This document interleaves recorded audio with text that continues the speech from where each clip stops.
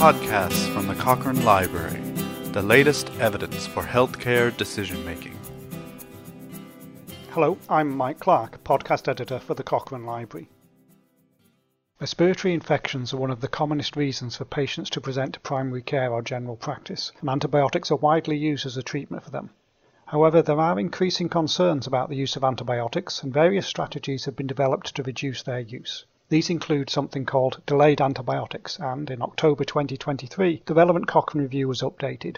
Here's Geoff Spurling from the University of Queensland in Australia to tell us about this strategy and the latest findings of the review.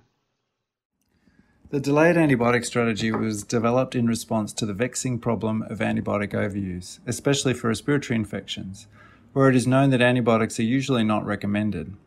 However, prescribing doctors either don't know this or feel pressured by patients to prescribe. This is despite delayed antibiotics having been shown to be one of the most effective strategies for reducing unnecessary antibiotic prescriptions for respiratory infections.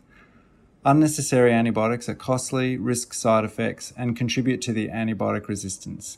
And we wanted to bring together the evidence from randomized trials to quantify the effects of immediate versus delayed versus no antibiotics for respiratory infections. For this update, we found and included one extra randomized trial, so our findings are now based on 12 trials involving almost 4,000 participants and a good mix of adults and children.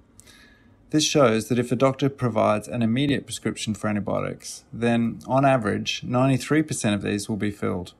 Whereas if a doctor provides a prescription with instructions to delay starting the antibiotics, then only 29% of people will go and get the antibiotics from a pharmacy.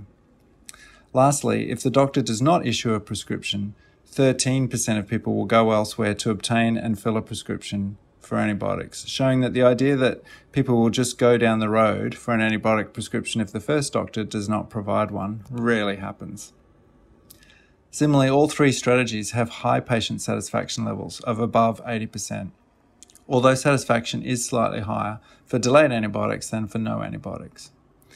In regard to clinical outcomes, most of these were similar across the three groups, with some small benefits for immediate antibiotics and some trials for symptom improvement.